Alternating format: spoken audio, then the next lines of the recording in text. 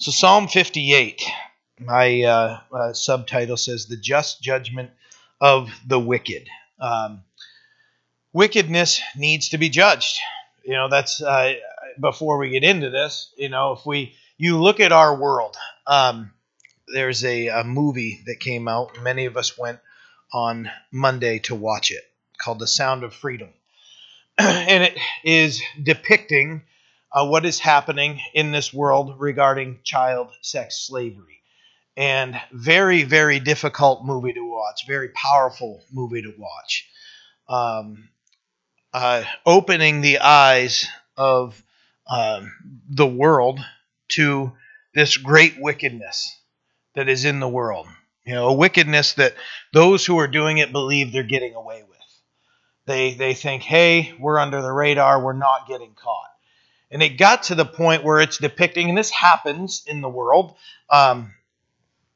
where people are being led away, and they're allowing their children to be taken to, hey, this child might be the world's next big pop star, or they might be, a model, they might be this or that, and they are promising them, hey, your kid's going to have, potentially a great life. We'd just, like to be able to do a photo shoot and, build a profile for them and get them all set, and we'll see how that ends up working.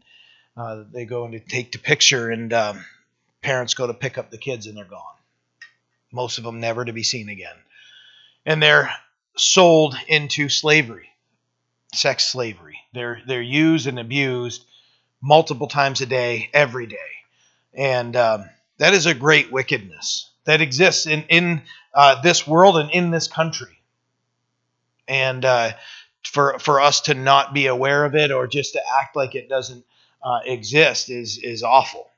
We need to understand this exists. Keep our eyes open. You see something weird, like, that doesn't look right, then do something about it. It might be the only chance that child has to be saved. I'm not saying go tackle everybody at, a store or whatever, but we see something that looks way off, something that doesn't look right.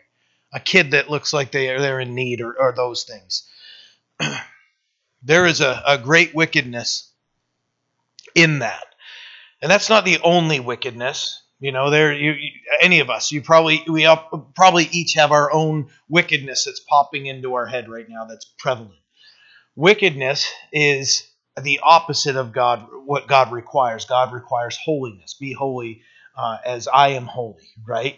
And the only way we can do that is by the cleansing blood of Christ and His Holy Spirit living in us, that we might please Him.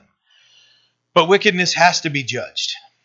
And because God is a just judge, He has to judge it. So as we look into this and we understand that that's what's being described here as David is writing this, about a wickedness that needs to be judged and not ignored. Verse 1, Psalm 58 says, Do you indeed speak righteousness, you silent ones? Do you judge uprightly, you sons of men? No, in heart you work wickedness. You weigh out the violence of your hands in the earth. As I said, this world is extremely wicked, and it is in rebellion to its creator. We have been created by a loving God, and it's funny that in the days that we live, anybody who would speak out against wickedness and unrighteousness is considered a bigot.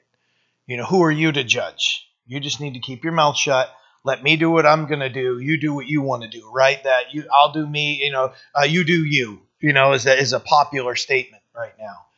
Well, you doing you, and if we say nothing about it and we don't warn them, are we really doing what we should be doing, or are we remaining silent? Especially if we're speaking up for those who have no voice.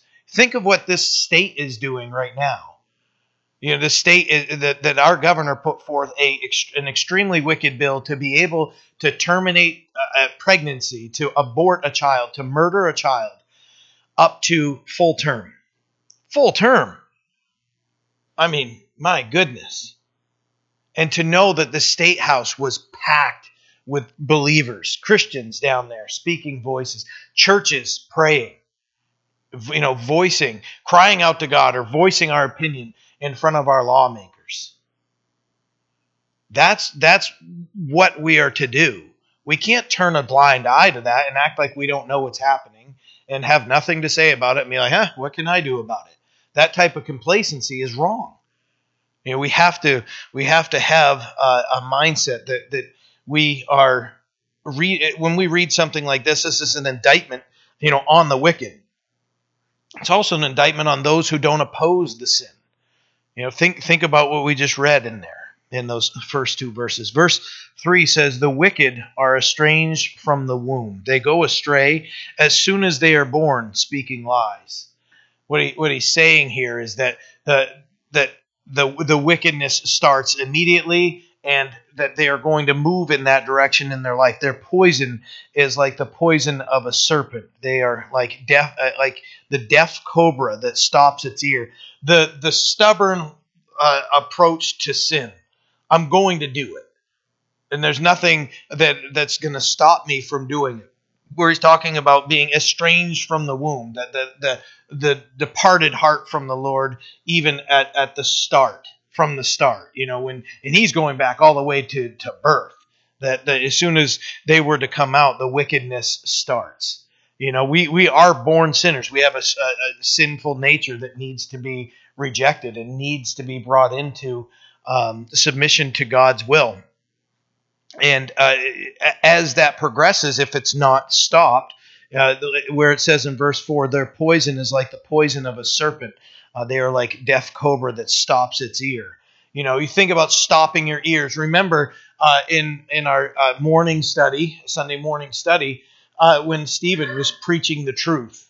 And what do the religious leaders do when they're confronted by the truth and their hearts they're cut to the heart because they know what he's saying is true? We saw earlier that Israel, when they heard this in Acts chapter 2, the response was, "Oh my goodness, men and brethren, what do we do?" And Peter said, "Repent, all of you, and be baptized in the name of Jesus Christ." That's a proper response to what is wrong when we see what is wrong, the wickedness that's being confronted. The opposite side of that was in Acts chapter 7, when Stephen was just pouring out his heart and preaching the bark off these guys, and how they responded to hearing the message of their stubbornness and their rebellion and their murderous hearts was they prove him right, and they do exactly what he's accusing them of. They plug their ears, literally. They stop their ears. They're gnashing at him with their tongues, with their teeth. They're yelling at him, and they're stopping their ears, and they run in. They don't want to hear him say anything else, and they drag him out and stone him to death. That stopping of the ears. I don't want to hear anything you have to say. That doesn't make like the wickedness less bad, right? Have you ever been in the spot where you're wrong and you don't want somebody to tell you? Right? We've been there, and it's like, I don't want to know anymore. The more I know, the more accountable I am, right? We should be grateful when we are lovingly corrected. David here, though, David is the king of Israel. So when David starts saying here what we're going to look at, specifically looking into, let's look at verse 5, which will not, the cobra that stops its ear, which will not heed the voice of the charmers, charming ever so skillfully. You guys ever watch somebody do that? They're playing the music and they're messing with, what are they doing? I have no idea. I want nothing to do with any of that. I'm not, I can see a snake and I could even touch it, but I want nothing to do with it. I told you guys at the school, some guy brought out a bunch of exotic pets. And he's got like a scorpion there. He's like, "You want to hold it?" "No, I don't want to hold it." Right? And I'm looking over, and this girl's got a snake wrapped around her neck. And they're like, "Oh, yeah, look. Yeah, I think can squeeze the life right out of you." It's not just this cute little kitten you're holding in your hands, right? When you look at these things, I don't understand it. I think it's cool that somebody can do that. And I was offered to hold, I think it was a tarantula he asked me if I wanted to hold. Absolutely not. No, I don't want to hold that. Spiders are the things for me that I just hate the fact that something can covert op me and just come down. Right? That Mission Impossible thing on the descender, just right? I've had that happen to me at work. Years ago. and my old job, and been sitting there, and I've gotten better. The thought of spiders crawling over you, I don't want it crawling on me. Yeah, I've never been one where like, oh yeah, let's look at it or anything like that. Uh, so when I see a spider, as long as I've got a good distance and we respect each other, I'm good. But when they cross the line, they cross the line when they come down, then they jump me and they're right here, right next to my face. That's it. Life's over for them. They've done the stunt that they shouldn't have been doing. Evil Knievel, the spider is now gone. It's just none of those things. I don't understand the charming the cobra, but I wouldn't want to have anything to do with it. But David is talking about this wickedness that won't be turned from. Verse 6. Now, this necessarily, when you look at verses 6 through 8, not like a really popular thing to really hope for, when we consider, okay, so the opposite of this would be when Jesus said, love your enemies, pray for those that are against you, that type of thing. This is the ruler of a nation that's asking God to judge those that are in opposition to the nation of Israel even existing. So he's got a different prayer. I mean, for us, we could have a personal enemy, a personal somebody that's hurt us, that we can reconcile that. We can say, hey, you've done this, and we need to talk about all this, and this is where we're at, and I can forgive you. But I need to know everything. Like, where did this start from? How has it grown, and why did we get to this point? An enemy of a nation is like they're trying to kill, especially in those days, they're trying to wipe you off the face of the earth. Like they don't even want Israel existing. So when David is writing something like this, when you consider in verse 6 says, break their teeth in their mouth, O God. You guys ever had a chipped tooth? I had a chipped tooth when I was a kid. I was at Jamie Langlois' house in the town site in Bucksport. And that's where they built, you guys are from Bucksport, the town site. And it was mostly houses that were built for mill workers to buy. And they were all kind of like the same house. They might, the next door neighbor might have the flip side of your, the reverse image of your house. So, you walk in, your kitchen might be on the left. You walk in, there's the kitchen might be on the right. That type of, modeled homes. And but I remember being at Jamie Langlois' house, and something happened. I fell and I cracked one of these teeth, my two front teeth there. And man, did that hurt when that air hit that tooth. Wow. And it's especially when you're a kid, you're scared and everything. But man, just to breathe, I was just, covering it with my tooth, right? It's because that nerve is exposed, right? Just to have a broken tooth. If you've had a broken tooth, you know that pain, right? David is saying, break their teeth in their mouth, O God. Break out the fangs of the young lions. A young lion, when they kill something, they're sinking their teeth into it, right? Like debilitate them from being able to, just sink their teeth in and crush here. This is what David is saying. He's praying for judgment to come on his enemies. Break the fangs out of the young lions, O Lord. Let them flow away as waters which run continually. That they would disappear. As the water, it doesn't stay right there. It's just they're gone and forgotten about, right? When he bends his bow, let his arrows be as if cut in pieces. You consider an arrow. I was talking to my brother-in-law. He's a big archer, loves archery, and you guys all know like the Robin Hood shot, right? If I say that, you guys know what I mean, where you split another arrow in two.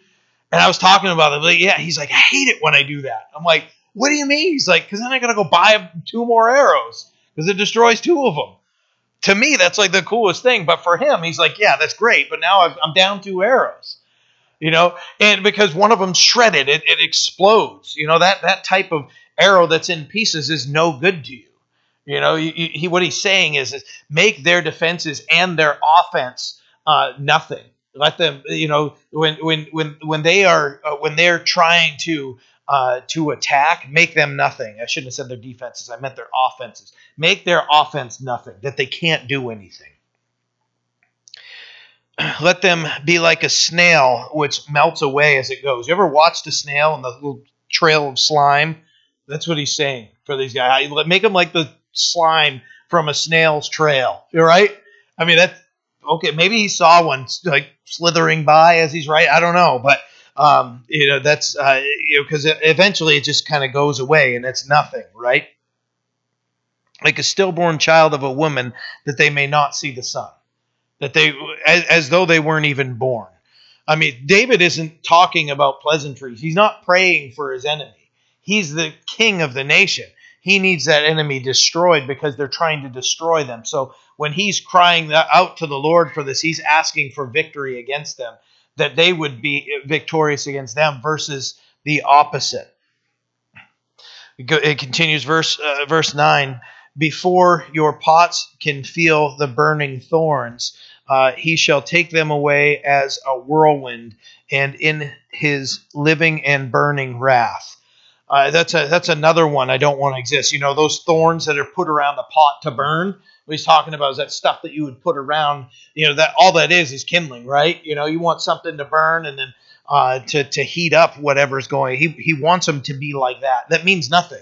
It's not like we go and we pick it up after it's like it disintegrates, right? It burns up and it gets hot really quick and then it's gone.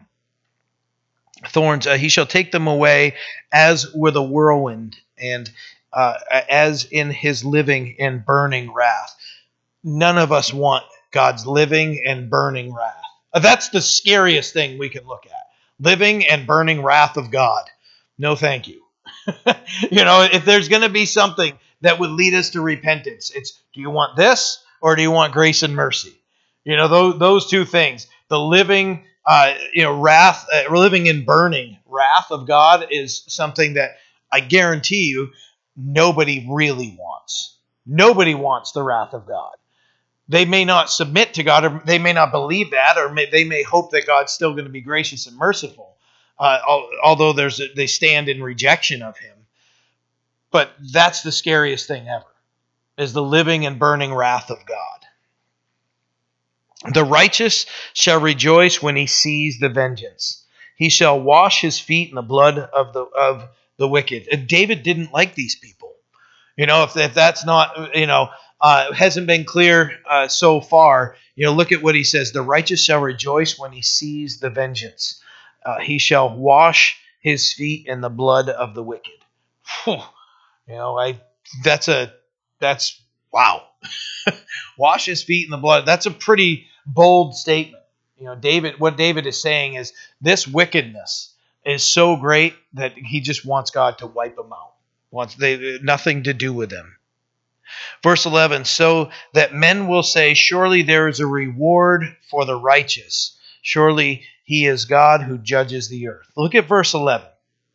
So then men will say, surely there's a reward for the righteous. There is a reward for us seeking the Lord. We know that as we stand in Christ's righteousness, we have a reward waiting for us. We don't deserve that reward, but it's there, and I'm not going to argue with the Lord. I mean, if my reward was like, hey, I get to be the guy that's the doorkeeper in heaven, perfect. You need me to sweep the floors? Awesome. I'll mop the floor. Whatever. I'm in God's presence. Doesn't matter. That's where I want to be. When we can look at that and understand that the Lord has a reward for those that are righteous, the ones that would turn and say, I don't want to live that way, mostly because it's an offense to God, right? Remember when David committed his sin with Bathsheba, and he said, against you only have I sinned? What he's saying is, I'm accountable to you only, right? That accountability is to God. He wasn't accountable to Bathsheba, and Uriah's gone. Against you only have I sinned. That the mindset of understanding who God is, and that he demands for us to turn to him and to live righteous lives. Consider Micah 6:8. He has shown you, a man, what is good. That you would now I'm going to forget it. That you would seek justice, love mercy, and walk humbly with your God. right? Seek justice, love mercy, walk humbly with your God. Somebody was saying it too. Somebody had that memorized. Is that you, Amanda? Yes. Seek justice, love mercy, walk humbly with our God. That's what we're called to do. Live just lives, that we would treat people fairly, that we would, when the scriptures talk about God hates dishonest scales, right? Because it's a secret wickedness, right? Because whoever's buying whatever's on the other side of those scales trusts that they're right, and for somebody to unrighteously and wickedly trick you into spending more money it's stealing. It's a dishonesty of heart that's there. God wants us to do justly, but to do justly, seek mercy. Thank you. He's showing you, man, what is good, that you would do justly, love mercy, and walk humbly with your God, right? That right there, if that's like the model of our lives, we're good to go. Because we're walking with the Lord, we're doing justly, we're pleasing Him by how we live, that we would love mercy, that we've accepted, and that we're giving mercy, and walk humbly with our God. I'm going to live out my days just humbly walking with God, seeking Him, glorifying Him, and sharing Him. That's what God really wants from us. Surely He is God who judges in the earth. He is the perfect judge, and this world and this nation will stand and answer for the rebellion against Him. It's not this. There's this weird thing that has happened in this nation where people think they need to carry out the judgment. We need to get this thing going. No, you don't. Vengeance is mine, says the Lord. Right? We're not like, no. God does what He wants to do, and God will deal with the wickedness that's in this world. That's His job to do. We are called to speak against it and to preach the word and say this is wrong. But we're not the judge. I always love that response. Stop judging. You're not supposed to judge. Like everybody in the world knows that. They'll say that in response to Christianity. Judge not. Judge not. Don't you dare judge me. Like, no, I'm called to be a fruit inspector. And I'm not judging you. What I'm telling you is I know who the judge is. I know him personally. And I don't want you to meet him in his judgment. Turn from it. Right? That's the heart.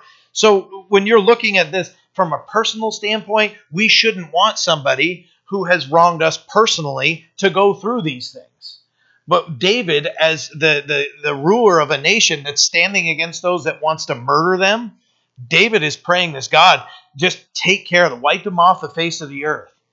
When you consider some of Israel's people that they've dealt with that would come from behind as they're coming out of Egypt and attack all the weak ones, the slow moving ones, or attack at night and just taking them out. That wickedness need to be dealt with. And he prayed that God would deal with it. Personally, when someone's wrong for us, we see in Matthew 5, pray for them, and watch God just do the work. Separate yourselves from them. Do what we can. That's a great way. But God will take care of everything, and hopefully we get to a point where there's some reconciliation and there's healing and forgiveness. But David was taking this very seriously, his job as king very seriously, and praying to God, seeking God, and asking Him to deliver them from their enemies. Psalm 59. Now, to set the tone for what we're looking at, would you please turn with me to 1 Samuel chapter 19? 1 Samuel 19, verse 11.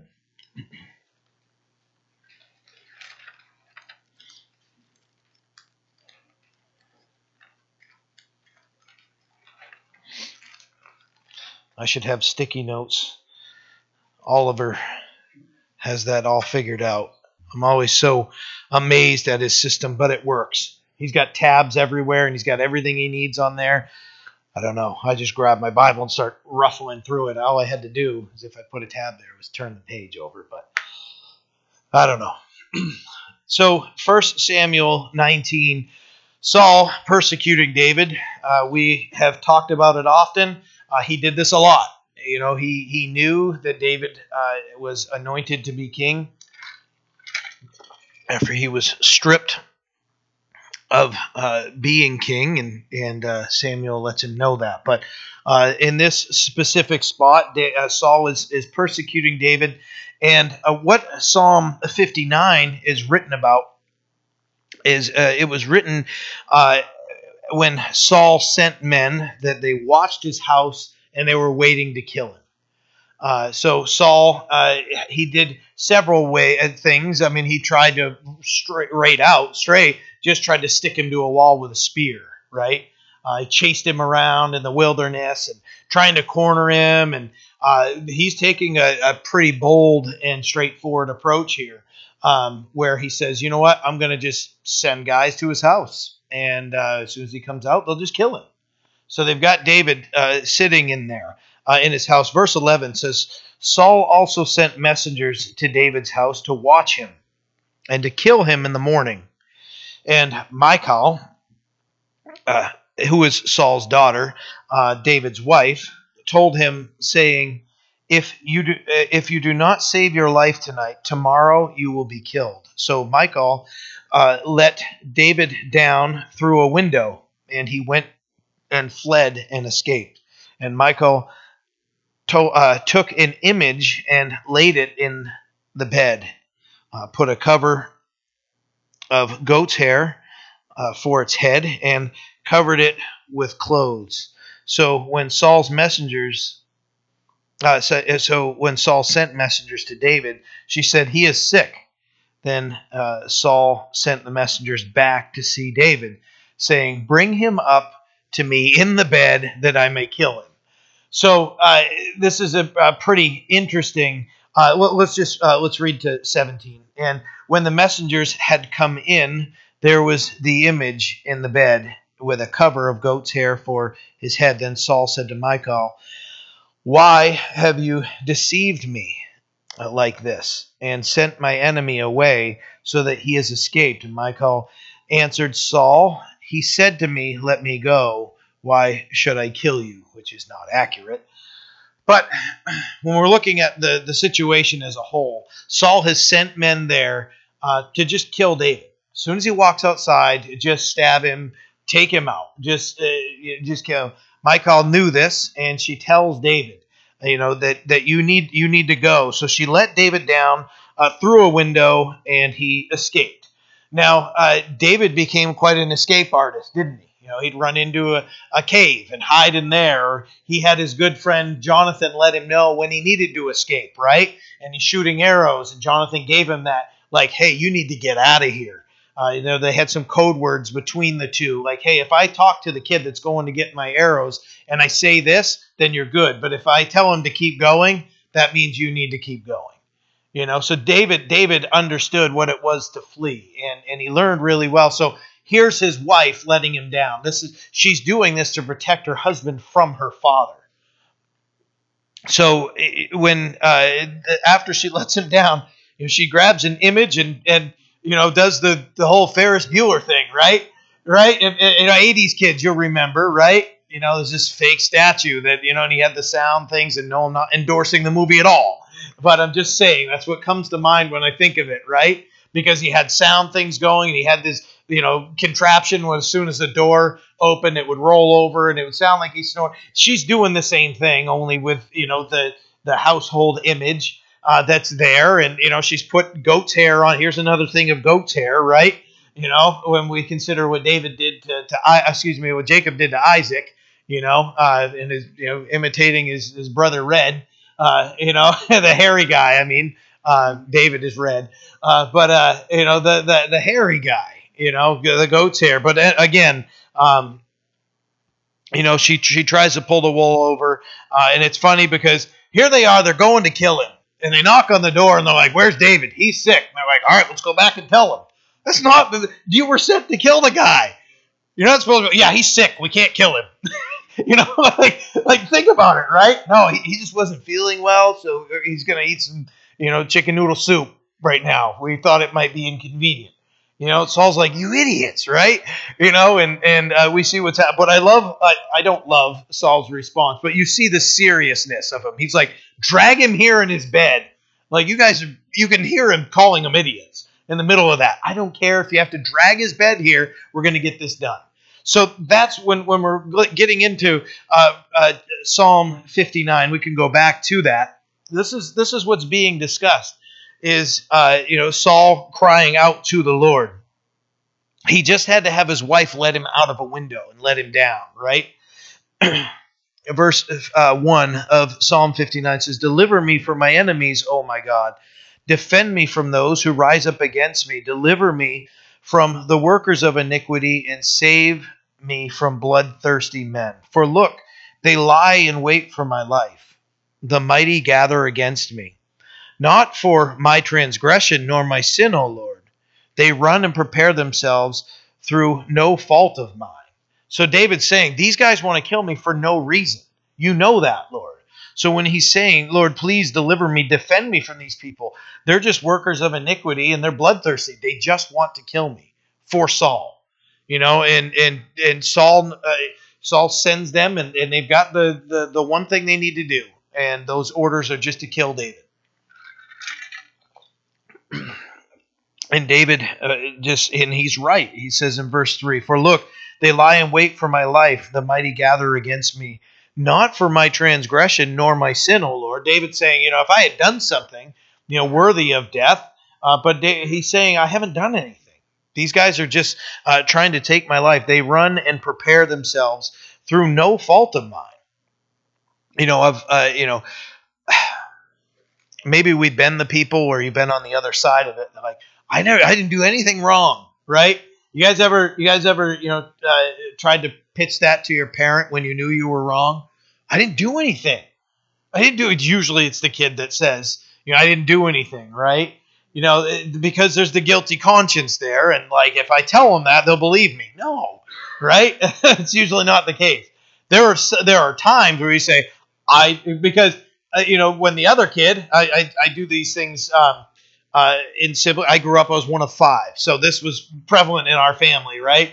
Is the one that cries and you're like, I didn't do it. Oh, yes, you did. Come here. And you come over like, your brother didn't shoot himself in the finger, right? It's that type of thing, right? Actually, no, my brother didn't do it. My cousin did that.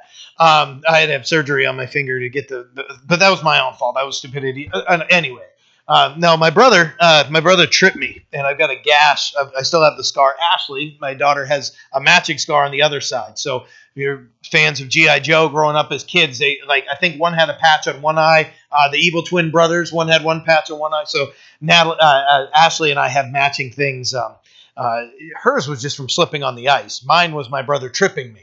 And when I fell, I hit the corner of a TV, and I was the kid, right, in my family that would come in after I just got shot, or I had 3 injuries to my head that required stitches. So I was the one that would come in with the blood pouring down my head, and the scream, and my mom just freaking out, and we got to go to the health center and get you stitched. I was that kid, right? But there was somebody else involved, right? There's always that. So yeah, I don't know. I don't even remember how things worked out for my brother, but it didn't. I'm sure it didn't go well for him. But either that, or it was just one of those things. Like, okay, that was bad. That was really bad. You saw what happened. Don't ever do that.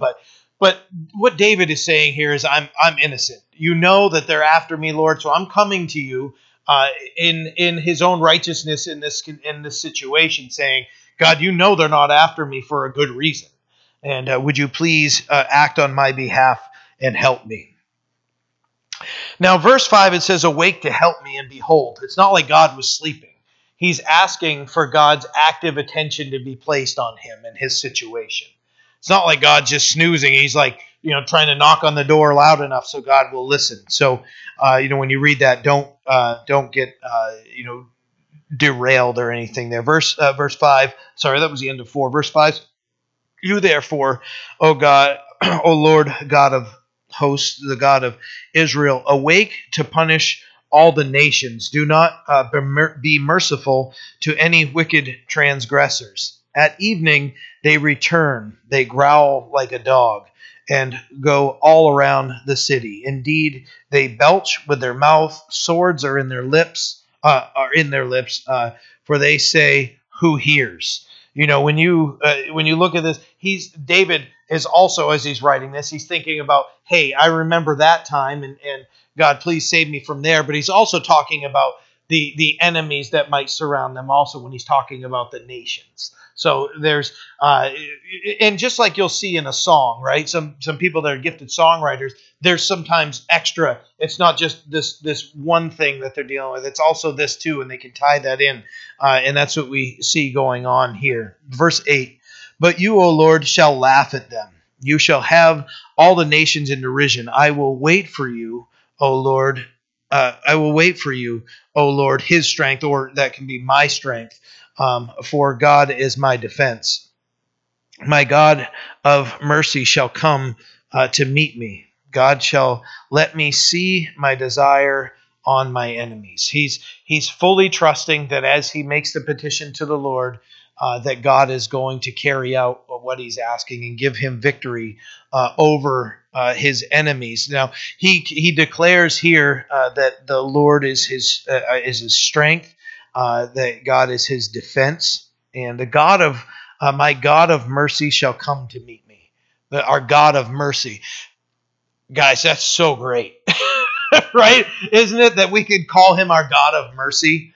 When you think of the world's religious systems and what they'll serve, when something as crazy as, and I learned this, the people that are dirt poor will take their money and what they owe, and they'll buy milk and pour it out so to appease the rats, so that they don't get the wrath of rats in their lives. Isn't that crazy? Like, they're poor, they're dirt poor, they have nothing. But what they'll do is they'll take whatever money they have and they'll buy milk and pour it out and treat the rats nicely. Trying to earn some kind of favor. I'm so glad God is not like that. The true creator of this universe, one that loves us, that gave his son for us, is a God of mercy. That we can just trust in his mercy and cry out for it. That's what David's asking for. He's asking for mercy, that God would cover him in his mercy. That God of mercy shall come to meet me. God shall let me see my desire on my enemies. Verse 11: Do not slay them, lest my people forget. Scatter them by your power and bring them down, O Lord, our shield. He's like, don't. We want them scattered. I want the people to see them scattering and running, not just in fear. I want to see them being spread out rather than just dying. I want the people to be able to see. Lest my people forget, scatter them by your power and bring them down, O Lord, our shield, the one that would protect. If you want protection, there's no greater protection than God's protection. Facing a situation in life where you're like, I need the, and this might be going to confront a boss. God, just be the shield of my life.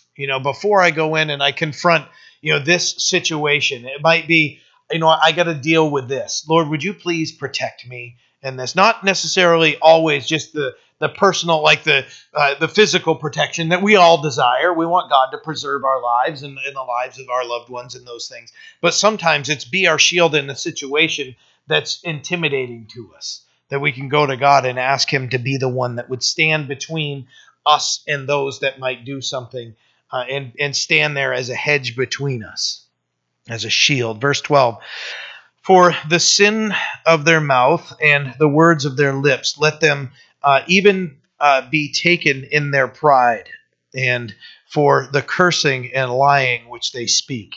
Pride comes before destruction, right? Their pride that they have here, and he's saying, you know what, they can be prideful, they can say what they want, Lord, but hold them accountable. Verse 13: Consume them in wrath, consume them, that they may not be, and let them know that God rules in Jacob to the ends of the earth. What he's saying is, God, glorify yourself in taking care of our enemy. Wipe them out that you would get the glory. He's not saying that everybody would know that David is king, right? What he says here is and let them know that God rules in Jacob. That means in Israel, right? Jacob, his name was changed from heel snatcher to governed by God, and that anybody who would oppose them is opposing God. Verse 14, and at evening they return. They growl like a dog and go all around the city. They wander up and down for food, and they howl and are not satisfied. That's what he's talking about. They're like dogs. They're running up and down the road. They're howling. They're returning, and they're growling. I mean, that's that type of dog that's uneasy and running up and down. He's comparing them to that. These are dangerous. A dog that's acting in that manner, you don't want to be around it, right? That type of dog needs to get put down. Unfortunately, for the old canine, that's what ends up happening to him, right? My brother had a dog that it was a black lab, and they loved the dog and everything. But man, for some reason, he was aggressive for no reason. He wasn't beat. He was brought up in a loving home and everything, but man, sometimes he's very unpredictable. And you just didn't know what was going on. And remember walking into my brother's house, and as we're walking in, I see the dog. Hi, Hunter, how are you doing? And I'm like going to pet him, and he jumps and snaps, and I just pulled my face away. Whoa! And my brother came in and took him right out, and it was within a week or so he had to be put down. He's like, I don't know what that was. But then he bit one of their friends, and he's like, what is going on with this dog? And so they had to put it down. This isn't just story time with John. I'm sorry, but they're dangerous. My older sister she loved Rottweilers, and right, Beth? Loved Rottweilers, and I love Rottweilers. My both of my brothers have had them. My sister had them, and they're great dogs as long as they're raised in a good home. You guys know, you can't just look at every pit bull and think it's going to maul anybody or whatever. But man, there was one of them that was beaten, and that dog he never settled down, and his name was Kaiser. And he bit me right in the butt as a kid, right on like right here, kind of on the butt and on the back here and everything. Because I was trying, their two dogs are fighting, they're growling and everything, and I'm trying to run in the other direction. And they were like, "Oh, maybe he was trying to grab your shirt." I'm like, "I don't know. He just bit me. I don't care what he was trying to do." Right? David is comparing these people to these type of dogs. Right? These dogs need to be taken out. They don't. They're not good for anything. They're just going to hurt people and do these types of things. They wander up and down for food and howl if they're not satisfied. He's talking about these bloodthirsty people acting like these unpredictable and these aggressive dogs is what he's comparing them to. Verse 16, but I will sing of your power. Yes, I will sing aloud of your mercy in the morning, for you have been my defense and refuge in the day of my trouble. To you, O my strength, I will sing praises, for God is my defense, my God of mercy. There it comes again, my God of mercy. So David presents his petition to the Lord, and then he goes into praise, trusting and knowing that God was going to take care of everything. Let's read 16, 17 again. It says, but I will sing of your power. Yes, I will sing aloud of your mercy in the morning. Sing aloud of your mercy, right?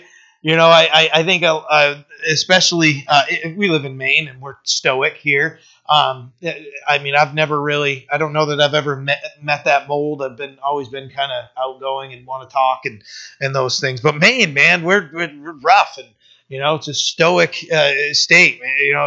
You'd rather like give somebody a head nod than give them a hug if you even seen them in 20 years, right? That's just how it is here, just rough. And that we might not be willing to be very vocal. When something good happens, might be like, yes, or just go home. But this is talking about a bold outward praise in the morning, where he's saying here, I will sing aloud of your mercy in the morning. David's a musician, And this is how he would praise God, was with his pen. And with it, then he'd pick up his stringed instruments and he'd sing to God, right? Because he was a shepherd. And he'd be out there shepherding the flock, and he'd have his music and playing. Probably sounded better than that, but he's doing his thing, right? He's playing, and he understood music. And what he's saying is God has stirred you. You stir up a song in my heart, and I'm going to sing it aloud. I'm going to sing aloud of your mercy in the morning. Guys, if we want to start our day off right, thank God for his mercy, right? I think we take his mercy for granted. I really do. And his grace. That we might easily forget. But if we realize every morning we wake up, that Lord, would you please cover me in your grace and your mercy? And then we can sing of that mercy, right? Just being mindful of how merciful God is for us. Because you guys ever thought of time? I thought of time differently when I was working overnight, right? And I said that I was living the vampire life. That's the way I described working nights, right, Casey? Because you're working, you're up, and you're running around while everybody else is sleeping. And when everybody else is sleeping, when everybody else is awake, you're going to bed. And you're sleeping through the daylight. That's how I did it. Some people will stay up there and then sleep later on in the day. Either way, you're on a different schedule. So it kind of, where the scriptures say God's mercies are new every morning, your morning might be an afternoon, but it's the same. When we lay down our head and then we open our eyes again, God has, in his mercy, allowed us to live another day. We wake up and we start that new day fresh, right? His mercies are new every morning. Know that when we go to bed, sometimes you guys have gone to bed, right? With a heavy heart, heavy mind. There's something about being able to, if you could sleep that night, just being able to close your eyes, you wake up and you just say, I don't want to go through that again. Whatever it is, God, thank you for preserving me. Help this day to be better than yesterday. Asking God for his mercy and his grace to cover us and help me along in this day. And singing of it. That outward demonstration, being able to, how you been and everything. You guys know the canned response that's like the most popular ever now is living the dream, right? You guys ever said that, right? How you doing? Living the dream. When you're not, right? That's a sarcastic response, right? Most people are not living their whatever that dream was, right? Because if you're working and you're not on an island somewhere, floating on a float and, eating grapes and cheese or whatever you're eating, right? Then you're probably not living the dream, But if we say, hey, how you doing, man? I'm good, man. God's good to me. He's blessed me. That type of, vocalizing, the mercies of God and saying, you know what? I'm a blessed man. I'm a blessed woman. God's blessed me. People aren't expecting that. They're not expecting that. And maybe as we're living our lives and as a song to the Lord, when they hear that, it might be refreshing. For us, because like I said, in Maine, we're not going to be running down the street singing out loud. That's just, we're Mainers. We're not going to do that. Can if you want. I think it'd be cool. But anyways, just being vocal about the mercy of God and what he's done for us. And in verse 17, he says, to you, O my strength, I will sing praises, for God is my defense, my God of mercy. Sounds like a good song we need to write. My God of mercy, guys, right? My God of mercy. How are we doing on time? Let's go into 60. I do want to say, and I didn't even look at my notes here, if you by yourself or want to look at Psalm 59, you could break it up in this way. Verses 1 through 7 would be a reminder to pray. Go to the Lord. Verses 8 through 15 are wait on the Lord. And verses 16 and 17 are sing to the Lord. So I went right by that and just wanted to share that. I think the Lord pointed that out for a good reason. So let's look at Psalm 60. I think it's a fairly short one. Psalm 60. O God, you have cast us off. You have broken us down. You have been displeased. Oh, restore us again. You have made the earth tremble. You have broken it. Heal its branches, for it is shaking. You have shown your people hard things. You have made us drink the wine of confusion. You have given a banner to those who fear you, that it may be displayed because of the truth, that your beloved may be delivered. Save with your right hand and hear me. So Israel had experienced the correction of the Lord. And David is writing about this correction that they had experienced and reflecting on what is being said here. You know, sometimes that correction is brutal and it's hard to go through, but we know that God chastens him whom he loves. So the chastening, the correction that they have gone through wasn't enjoyable, but it was necessary. Just like anybody who's correcting, a child, an uncorrected child, what are they going to do? Keep doing what they're not supposed to be doing, right? Correction is necessary, and things need to be dealt with. Now, verse 5 says that your beloved may be delivered. Save with your right hand and hear me. When you look at verse 5, and then we'll also look at verse 11 and how they tie in here, but consider Jeremiah 17, verse 5. It says, cursed is the man who trusts in men and makes flesh his strength, whose heart departs from the Lord. And it goes on to describe a parched shrub in the desert. That can be comparable to that we would, instead of making God our strength, that we would trust in anything else that's temporal, right? Some trust in horses, some trust in chariots, but we make our trust in the Lord our God. If we have departed and our hearts have been led astray, and we look at a verse like this, that you're delivered, oh my goodness, that your beloved, it must be Sunday night, right? I did this last week too. My brain just starts getting jumbled, but I'll get it. I did have some coffee. It'll kick in at some point. That your beloved may be delivered. There's still the cry there for the beloved to be delivered. Save with your right hand and hear me. Asking God to save. God, you be the one to save, because if we make man our strength, there's a curse that comes with that, because our hearts depart from the Lord. If we trust in God, now how can we do that in our lives? Right? We can be facing a circumstance that we need help in. And if we're not willing to go to God and say, God, can you help me with this? I need wisdom from you. I need you to be my strength. And if we say, no, that's good, I'm all set, I don't need that. I can just take care of this way, and because we can rationalize things, right? And we don't go to the Lord and ask him to deal with it first. We might make stupid decisions, right? We might make an impulse purchase, saying, well, this happened, I might as well just do this. I can go take out a loan and da da da da da. I'm like, what were you doing?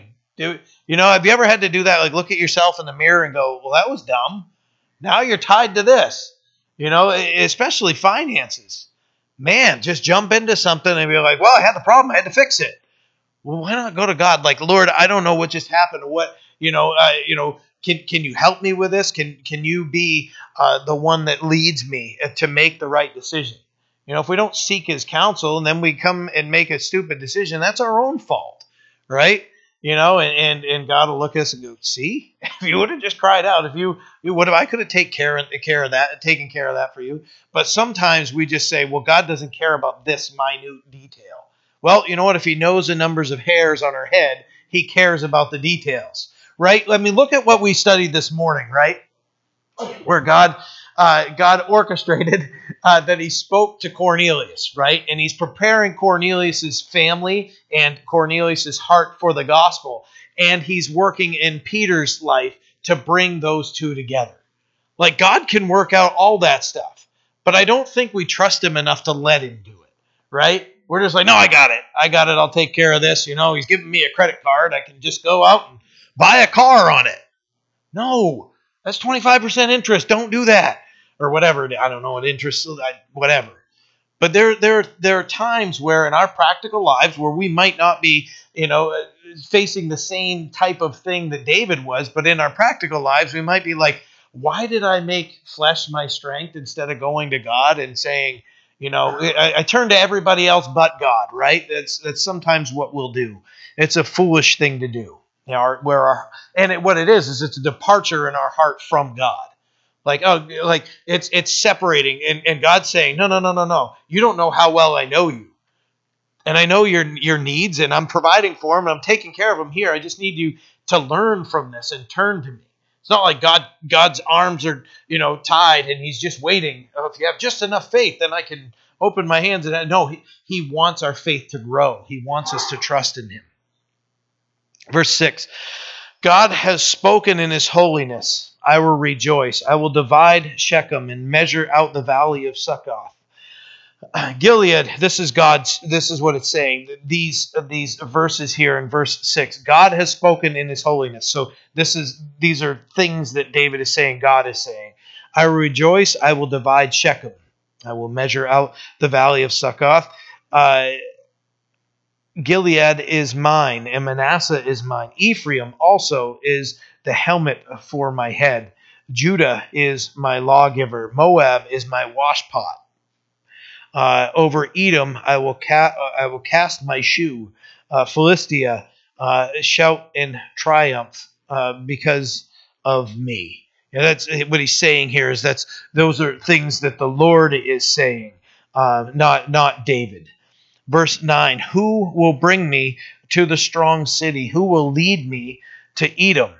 Is it not you, O God, who cast us off? And you, O God, who did not go out with our armies? Israel at times experienced defeat because they weren't trusting God, or they were being disobedient to God. And they thought, we can do this in our own strength, right? And they'd get a beat down. And they'd inquire of the Lord, and He would correct them and tell them why. And then He'd tell them what they needed to do next. This is describing that same type of scenario. Verse 11, give us help from trouble, for the help of man is useless. Through God we will do valiantly, for it is He who shall tread down our enemies. That's the proper response, right? So he's saying, yeah, we went through this. We had these issues. God is declaring that He's in charge of all of these places that He mentions.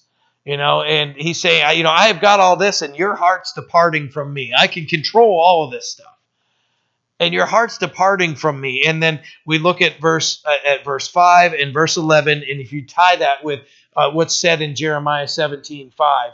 Of your heart departs from me when you try to do these things on your own strength, but when we trust in the Lord and we seek Him, that's where we're going to find our victory. Look at verse 11 again. Give us help from trouble, for the help of man is useless. It's useless, right? I mean, that's quite a statement. The help of man is useless. It's an empty help. In placing our hope in man is emptiness. I think I'd rather have the God of the universe as my help. It says, through God we will do valiantly, for it is He who shall tread down our enemies. That's where the victory lies, is in God. So in our lives, in battles that we face, in things that come up in our lives that are causing stress or chaos or whatever it is, we go to the Lord and ask Him to help. We don't sit there and draw out an earthly plan of, hey, this is what we need to do. Quietly sit, go to the Scripture, and spend time in prayer, open up the Bible, and read and say, Lord, you know what I'm dealing with. Please speak to me.